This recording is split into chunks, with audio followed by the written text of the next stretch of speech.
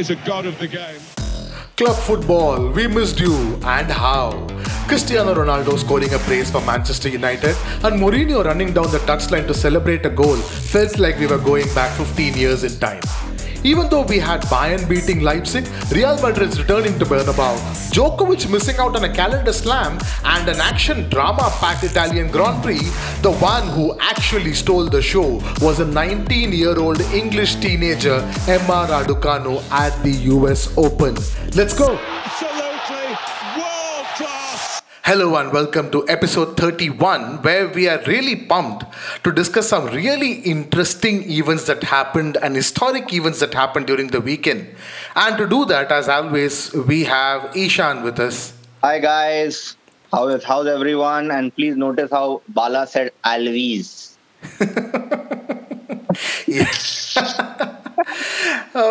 This weekend was actually really incredible. I mean, so many things happened. Hamilton and Verstappen crashed their way out of the Italian Grand Prix. Cristiano Ronaldo scoring a brace in his second debut. Mourinho running across the touchline to celebrate a winning goal.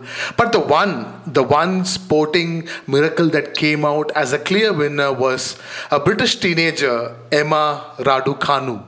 Unbelievable achievement, and it's actually she broke many records because she was the first qualifier to win a Grand Slam in the Open era. And to top it all off, she didn't lose a set in the entire tournament. That is incredible. Unbelievable performance. Meaning she has a great future, a very bright future ahead of her.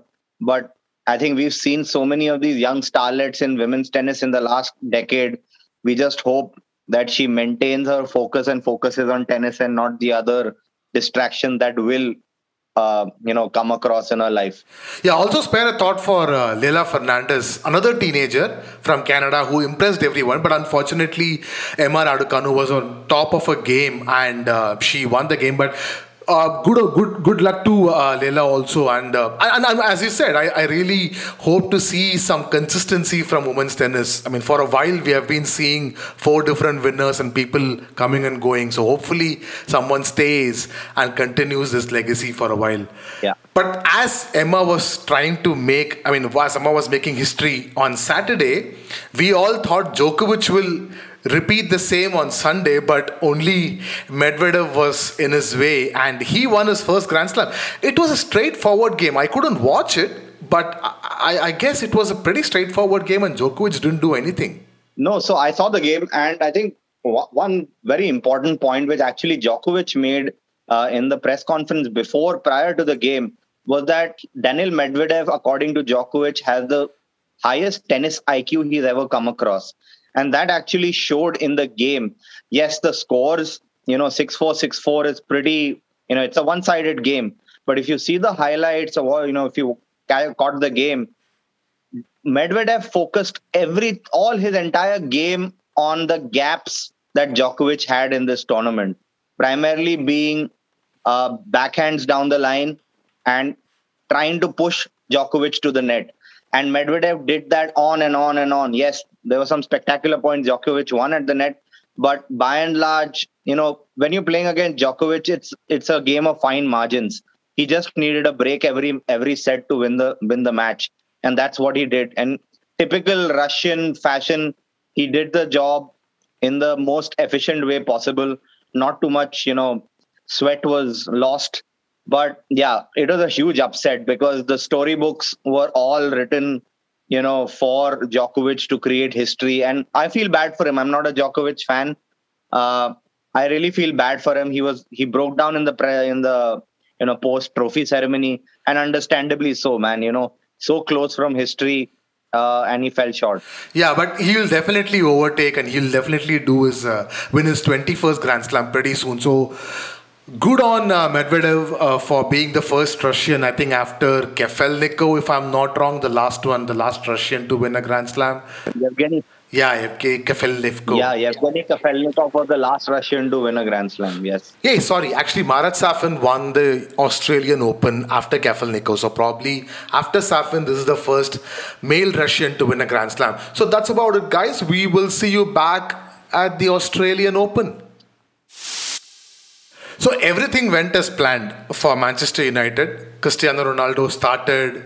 He scored a brace. I mean, if there were any doubts that whether this will work or won't work, I think Ronaldo pretty much made a very clear statement that what he's going to bring to the Manchester United team. I think, first and foremost, man, what an atmosphere. I've never seen Old Trafford rock the way it did when Ronaldo first stepped onto the pitch. And he himself admitted post the game that he was shit nervous. I was seeing an interview with Julian Laurence, and he was saying he was talking to Mikhail Silvestre. Ronaldo couldn't hit a ball on target in the pre-match warm-up because he was so nervous. And if you saw the first 15 minutes of the game, he made really bad choices in terms of his play.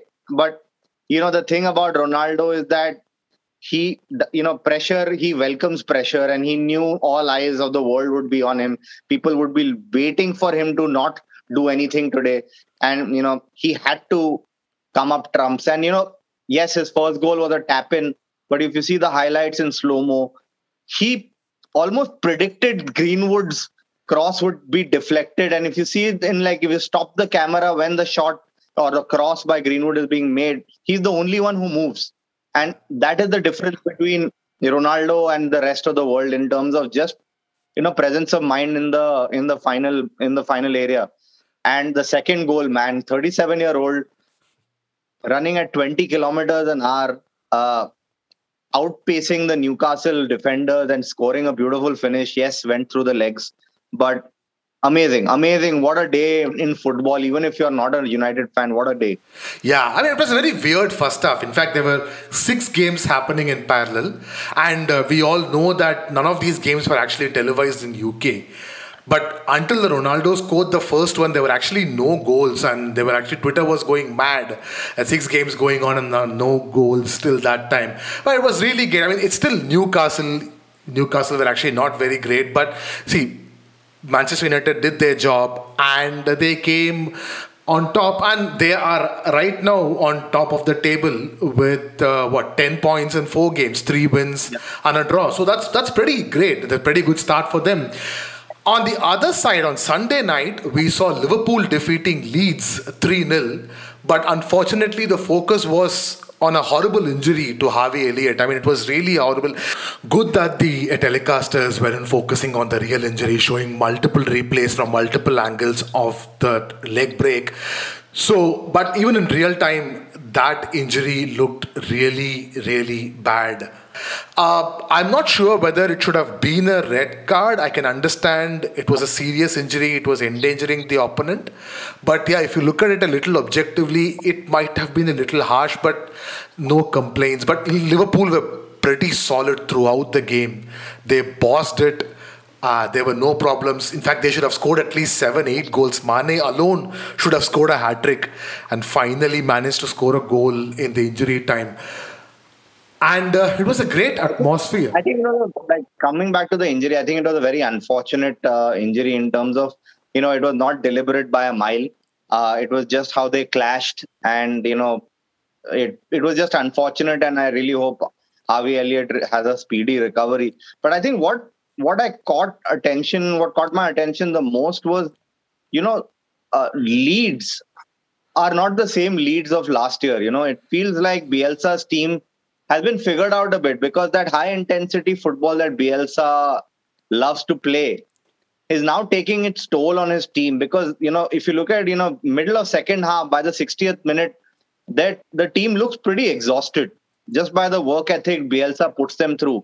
Do you think it's a cause of concern for Leeds this season, or you think they'll still manage and survive? I think they'll survive. I mean, they'll definitely be at least 3 worse teams than Leeds this season. See, they definitely won't have a top half finish like they did last season. So I'm thinking they'll be somewhere around that 13, 14, 15, that range. Probably flirt with relegation maybe during the first 10, 12 games, but I think they should be fine. I mean, there are far worse teams than Leeds in the league right now. So, speaking of the worst teams in the league, we had 2 of them play each other. I'm talking about Norwich, who's the second worst team in the league, and Arsenal, who's the worst team in the league. And it was a big upset that Aubameyang scored in the second half, giving Arsenal a narrow win, but by no means was this a comfortable performance. It was quite an atrocious performance by Arsenal, but Norwich is just really weak as a team. But more importantly for the Arsenal fans, they've opened their kitty in the goal scoring tally this year. This is their first goal of the season, so they are now at -8 goal difference. So congratulations to them. Yeah, I mean, it was a very scrappy goal, scrappy win. But look, see, from an Arsenal point of view, you will have to take this victory and you should be happy about it at some level, because if this wasn't a victory and if they weren't scoring a goal, it would have been really, really worse. Yes, it was Norwich. I'm pretty sure nailed on they are going to get relegated this time too. But yeah, it's a win at the end of the day. Now, talking about the other results, it started off with a London derby between Crystal Palace and Tottenham. Tottenham losing their winning streak. They lost 3-0 against Crystal Palace. Patrick Vieira, ex-Arsenal legend, taunting Tottenham again. As a manager right now. Watford nil. Wolves finally managed to win a game. They scored 2 goals. Brighton defeated Brentford 1-0. West Ham Southampton ended in a 0-0 draw. Manchester City, arguably the toughest fixture this weekend, an away fixture against Leicester City. They managed to win 1-0. Manchester City, after their first loss against Tottenham, have produced 3 clean sheets and have scored 11 goals. So they're again getting back into their zone. But talking about being in the zone, Chelsea again 3-0, Lukaku again scoring 2 goals. I mean, Chelsea are looking too good, man. I mean, they're just really, really solid. What about those 2 goals? Those are 2 outstandingly, beautifully taken goals by Lukaku, especially the second one, which was a top corner finish just at the edge of the box. Stunning finish. That's something that Chelsea has been missing for a while. Centre forward who is a beast, but in terms of handling defenders, but can also score goals like that from a distance. Unbelievable. He looks dominant and is making Chelsea. For me, they are clear favourites for the Premier League this season. Kovacic actually got his first ever goal at home. Meaning it was a very bad mistake by the defence, but a goal is a goal. And so, yeah, Chelsea, I think, isn't Chelsea top of the table? So all 3, United, Liverpool and Chelsea, all are on 10 points, but United are ahead. In fact, all are on goal difference also 8, but United are ahead in terms of number of goals scored. So Chelsea have scored 9 goals and conceded only 1. In fact, Chelsea, in 4 games, they haven't conceded a goal in open play yet. The only goal they conceded was a penalty against Liverpool. So that's about it for EPL right now. The top 4, as expected, the top 4. In fact, whatever this weekend fixtures proved that the top 4 are really a cut above everyone else, and they are the top 4 right now, starting with United, Chelsea, Liverpool and City. See, I'm not going to lie, I didn't watch any La Liga games this weekend, but what an impressive comeback from Real Madrid. In fact, their first game at Bernabeu after almost 560 days. An impressive second half, coming down from 2-1, scoring 4 goals. How was it? Let's put it this way. What a horrible first half. We didn't have Alaba in defense, who has been really good so far in the first couple of games. He took a knock in the international games and he was rested because I'm guessing for Champions League. And it really showed in the first half. We had no defensive discipline. And if you see the 2 goals Celta Vigo scored, they were in our language, Pappu goals, where Courtois couldn't do anything, but the defense also had no idea. And in typical Real Madrid fashion, we responded in the second half. When everything is against us, I think that's when Real Madrid decide that there's a football match to be played. But, more than anything else, Karim Benzema, man. Karim Benzema. Without a doubt, for me, the most important clutch player we've had from a guy who's not named Cristiano Ronaldo. Unbelievable hat-trick. Perfect hat-trick in a way because he scored with a head. He scored with, I think not with both feet, but, 2 goals with the head. But great. We've seen a huge resurgence of Vinicius under Ancelotti. He's by far now one of the most, informed wingers in Europe. And he's now added finishing to his game, which is great. A bit of a suspect celebration. He jumped into the crowd. I think he forgot about social distancing. He might get reprimanded for that. But Another big news, Kamavinga, our youngster, 18-year-old, big signing, Galactico, future Galactico, came on in the 65th minute and scored in his first 5 minutes. That's amazing. It was all in all a great match, a typical Real Madrid match under Ancelotti, where we will concede goals, but more often than not, we'll score more goals than we concede. So yeah, great result. You want to talk about the unbelievable, like miserable situation in my life because of Atletico Madrid? See, I was actually following the game. I wasn't watching it. So first I saw Espanyol scored the first goal and Atletico equalized, but then that goal was chalked off for offside. So I was like, okay, this is typical Atletico style, going behind and trying to come back. And then they scored the equalizer, I think the 74th minute or something like that. I don't remember exactly when. But then I thought, like, okay, it's a 1-1 game. And then I saw 10 minutes of added time. I said, this game has something in it. The moment I saw 10 minutes of added time, and to my guess, 99th minute, I believe, Thomas Lemar scored the winning goal. Oh, it was incredible, man. This was typical Atletico Madrid. Were you watching it or were you following it? What were your reactions? No, I saw the highlights this morning, and and it brings me back to the days when Cholo Simeone has been complaining that only Barca and Madrid get extra time when they're losing. And come on, you got 10 minutes. That's a little too much, but they took their chance. Lemar scored a great goal, could have been saved, but he scored it. But I think the other big news which happened out of the game, that Antoine Griezmann made his return debut for Atletico Madrid, and I think continued the same form that he had with Barcelona, did absolutely nothing.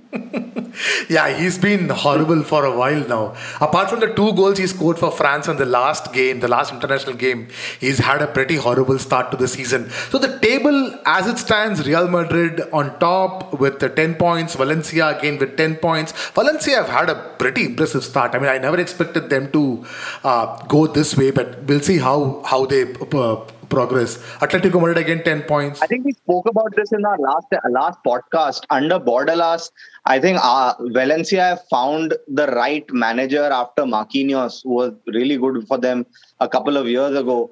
Somebody who understands their style, understands their fans, and plays with that level of intensity. And I think Valencia, they have the players. They just need to get the results. And I think this might be a really good season for them. Yeah, I guess you mentioned Marcelino.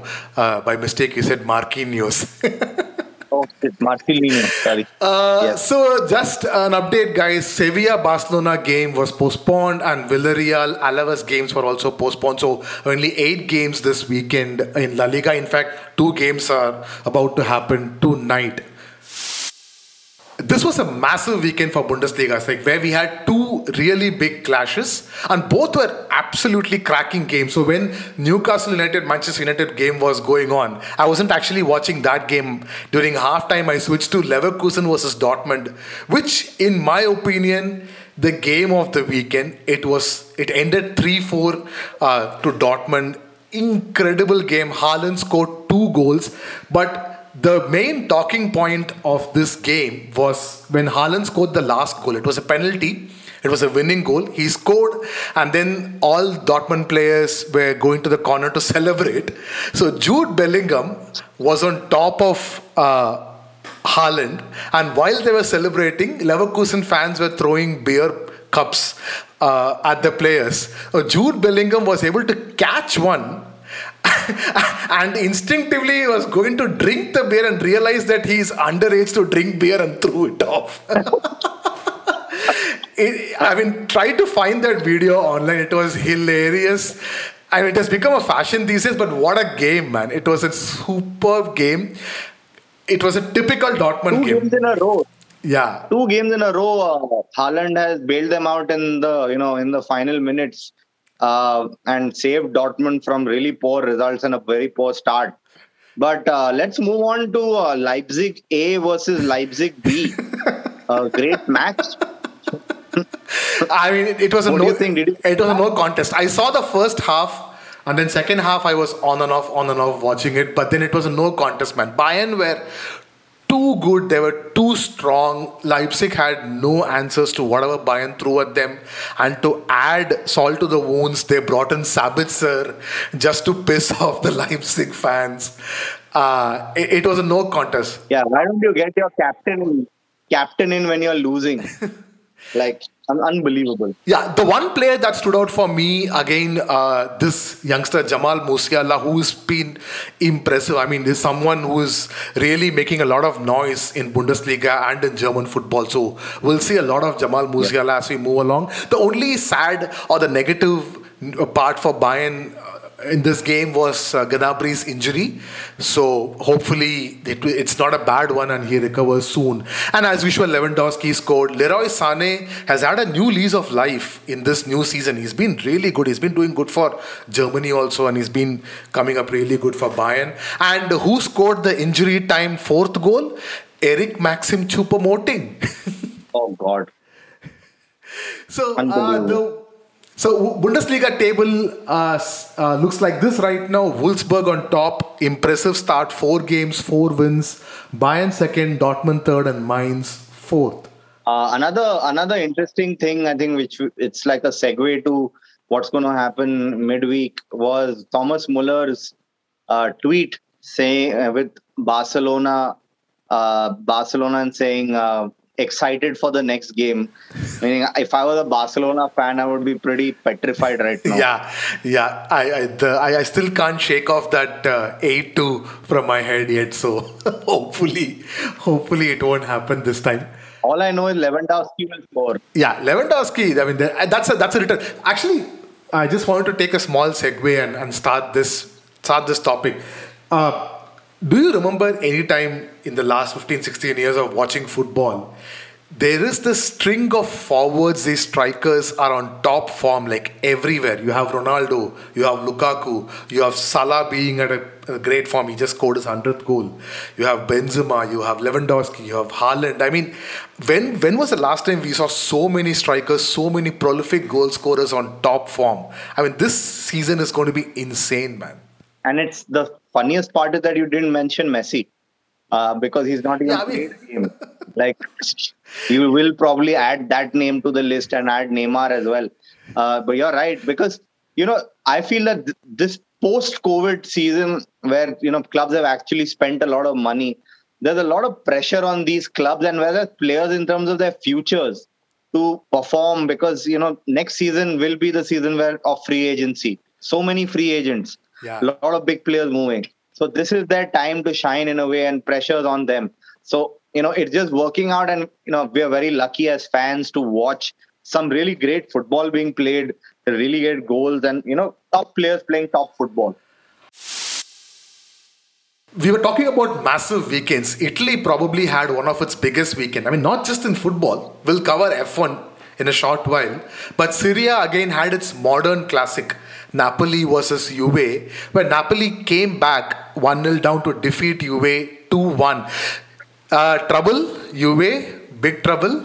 Where will they go from? I don't think so, because I remember when we were talking about their first defeat last week, I said that this is how Allegri starts. Like, he starts horribly. But what's worrying is that Morata's their best player. I keep saying this. And again, the problem right now Juve is facing is the kind of goals that they are conceding. Like, really silly goals. Again, Szczesny in the middle of everything was an extremely poor mistake for the first goal. The second goal was almost an own goal. So, in spite of having Chiellini and Bonucci, yes, they are 100 years old, but still they are Chiellini and Bonucci, but still they are not able to stop these really, as we mentioned before, Pappu goals. Unless if they are not able to stop those goals, they are going to be in serious trouble. Yeah, and like the second goal, I won't probably blame Szczesny. First goal is completely on him. It was a very lame, curler by Insigne, trying his traditional, goal, and he could have easily held on to the ball, but instead decided to parry it. Great finish, by the way, by the Napoli player. But the second goal was Moises Kean, who's a Juventus striker, headed it back into Wojciech Szczesny. Like I don't know what. He's a striker. He should probably know which direction to head the ball. And Chesney parried it, and Koulibaly again. If you guys remember last season, again Napoli won in the clutch in the last minute with a Koulibaly winner against Juventus, and it happened again. But what's really worrying is their midfield. Like if you look at last year, Winston McKennie was a revelation. Everyone was talking about the American killing it in Juventus. This season, he just looks out of his depth. He does not know what is going on around him. Adrian Rabiot has never been the same since forever, since his PSG days. I still don't know what he's doing at Juventus. So their midfield is quite weak for a Juventus team. And in their forwards, you're relying on Morata. Dybala is still, he's not a goal scorer. He's not going to get you 25 goals this season. So a lot of things to worry about, because Allegri, last time when he had a bad start, he had a great team to fall back on. This time, he probably doesn't. So it'll be very interesting to see how Juventus cope this season. Yeah, they are right now in 16th or 17th position, 3 games, only 1 point, 2 losses. But talking about impressive starts, I mean, Milan, 3 games, 3 win. Zlatan scoring in his comeback game. That was a great win by Milan. But the news of this weekend is Mourinho managing his 1000th game and Roma winning by scoring an injury time winner. Steven El Shaarawy scored the winning goal, and Mourinho with his iconic touchline run celebration. Did you see that? Dude, I saw the highlights. Do you know what happened in that game? So after Shaarawy scored in the 92nd minute, a great goal by the way, in the 94th minute, who were they playing? They were playing Sassuolo. Sassuolo scored a screamer of a goal from the edge of the box in the 94th minute, and it was ruled offside. Oh. And the next thing happened after the offside was the final whistle. And that's why, to give some context to the Mourinho celebration, was just the relief he had, because that goal was an unbelievable goal if you see it, which was disallowed. But what a start by Roma. They are looking like a really good team, really solid team. And we discussed this about how they've actually adapted to Mourinho so quickly, unlike any other team we've seen in the past under Mourinho. So, I mean, great. They're going to be a good challenge for the Milan clubs this season. Yeah, I mean, the 3 clubs, Roma, Milan, Napoli, all have a perfect start. 3 wins out of 3. Inter Milan, 2 wins out of 2, but the third game they drew against Sampdoria 2-2. So Serie A is actually heating up pretty well. So hopefully we'll see another new winner this season and not Juve or Inter. The Formula One this week had drama. It was drama all around, and what a mad race. It was the Italian Grand Prix. There was a massive clash. There was a massive accident between Verstappen and Hamilton. Ishan, why don't you quickly summarize what happened, if you can? Man, I could not process what happened in that race. It was one of those, the Monza Grand Prix is always known for, it's a temple of speed. It's what it's called. It's always known for, ridiculous drama unfolding. But, the top 2 contenders for the championship, Verstappen and Hamilton, crashing against each other. By the way, for people who didn't watch, Hamilton was just coming out of the pit lane, and Verstappen tried to overlap him. And they nudged each other in a tight corner where, both of them could have given each other a little more space, but they didn't. And what happened was Verstappen then caught the edge of the track and then flipped onto Hamilton's car. And we were discussing this. There's a new, in the last couple of years, they brought along something called the halo, which covers the head of the driver. Verstappen's wheel landed on the halo, which basically protected Hamilton's head. I do not even want to think what could have happened if it wasn't there, say 3 seasons ago. What would have happened? Luckily, both of them came out unscathed. Not a lot of cold vibes between the two, but they're safe, they're ready. But what a race! My man Daniel Ricciardo from Australia, from Western Australia, with his first win outside of Red Bull at McLaren. By the way, it was the first McLaren win since 2012. McLaren are one of the great teams of Formula One, guys. And, this has been a really long time. About 185 races have gone by since a McLaren number one. And it was actually the first time since 2010 that it was a McLaren 1-2. So Daniel Ricciardo finished first, Lando Norris second, and Valtteri Bottas came third because Perez had a 5-second penalty. Perez actually tested his luck throughout the entire weekend, but he got penalized in about the 40th lap where he had to take a 5-second gap, and which meant he finished fifth. And although he finished third, and Bottas came, third. So it's a great, like the Russian Grand Prix next. Today, the stewards came out with the verdict that Verstappen will take a 3-place penalty as well as 2 points being deducted from the constructors. So it's really bad for Red Bull because the difference between Verstappen and Hamilton is just 5 points. So everything going down to the end. It's a nail biter of a season. And by the way, I can't wait for Drive to Survive for this season. Yeah. Now, when you say 3 grid place penalty, that means like if he finishes, let's say, first in the pole position, he'll start on fourth, right? If my understanding is correct. Yeah, correct. Got it. I mean, that's a steep penalty. Yeah, it was really a horrible thing to watch. I mean, I was in real time. It didn't look that bad, but when I saw the slow motions, wow! Thank God to the halo. Otherwise, yeah, as you said, I don't even want to talk about it. Lucky part was that they were at a curve where they're anyway not as on top speed. They were about at 100, 120 or kilometers an hour, which basically reduced the volume of impact. So that was lucky. Yes, it could have been much worse if they were at high speed. Yeah, it was an amazing race. Congratulations to Daniel Ricciardo, the Australian, for winning his first Grand Prix victory under McLaren, and congratulations to McLaren for the top 2 finish.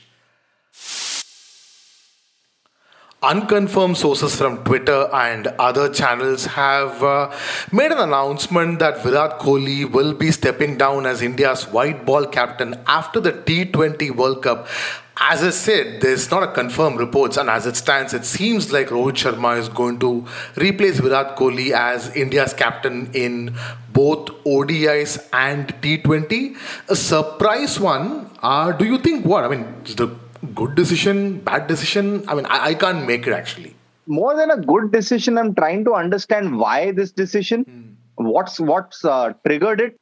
Because I'm not sure. Because it's quite a sudden decision, right? And you've been following cricket a little more closely. I'm a little perplexed as to why this decision has been made. I think all of us are on board that Rohit Sharma is a better T20 captain any day, especially with the success he's had with the Mumbai Indians. But I want to hear your thoughts according, why do you think this might have happened? See, again, right now, everything has been speculated. What I saw again on social media and other sources is that Virat Kohli wasn't exactly happy with Dhoni being appointed as India's T20 World Cup's mentor. And guys, actually, we haven't covered this yet. India's squad for the T20 World Cup was announced, and Dhoni was announced as the mentor for the T20 team. So Kohli naturally thinks that BCCI is kind of undermining his ability to lead the team in big games, in big tournaments, in big finals. And this could have come after his failure in T20 with RCB over the years. India's World Cup 2019 semi-finals loss, even the World Test Championship finals, we didn't play really well. So I'm not sure whether that is the reason, but it looks like it could be one of the reasons. I mean, Kohli obviously officially came out. I mean, he hasn't officially came out and said anything. It seems that he wants to focus more on his batting, understandably so, and he hasn't been in his best form over the last 2 years. I mean, I don't know when was the last time he even scored a century. So that's very unlikely when it comes to Virat Kohli's batting. So a lot of these factors might have triggered, and also the fact that Ravi Shastri might step down as the coach. So maybe BCCI is looking for a change. Who knows? Yeah, because obviously, I tend to understand Kohli's perspective if this is true. about the need of Dhoni being a mentor, because that is almost like a direct undermining of who he is as a captain, right? Like you're getting Captain Cool in a way to basically guide you through pressure moments where you probably suck. Meaning, if that's not a direct slap in the face to Kohli, I don't know what is. So, meaning, it's quite believable that that might have triggered it. Yes, his batting has been disappointing, but we're talking about just before a World Cup, and India and T20 World Cups, we are favorites in a way because of the squad we have. Making these changes at the end, I am not too sure how that would work. Let's see. If Kohli wins the T20 World Cup as a captain, I think he will be the only player to win all possible trophies in cricket. Under 19 World Cup, the 50 over World Cup, Test Championship. I mean, not the World Test Championship, but he was a part of the number one Test team. So yeah, T20 World Cup is the only thing that's missing. Hasn't Dhoni won it all? Dhoni didn't win the Under 19 World Cup, but he won everything in the senior as a senior player. That's about it for episode 31, guys. When we come back for our next episode, we'll talk about all the midweek Champions League games. Yes, guys, Champions League is back. Barcelona are playing Bayern, and hopefully it's not another 8-2 drubbing. There is Inter Milan versus Real Madrid. Liverpool are playing AC Milan, the old classic. And we also have all the Premier League games to be previewed. And for Indian fans, IPL is going to start next weekend, actually restart next weekend. So we'll have a quick look at that also. But until that episode, it is bye from Bala. And bye from Ishan, guys. See you next week. Thank you everyone for listening. If you enjoyed what you heard, please make sure you hit the subscribe button. And also, please, like we are literally begging to rate our podcast on whichever app you are listening to. It not only helps us, but also helps new listeners to find our podcast easily. You can also reach out to us on Twitter and Instagram @SportsCharcha. A big shout out to the Jam Room Audio for our theme music. You can follow the Jam Room on Facebook @the Jam Room Audio. Bye. Absolutely world class.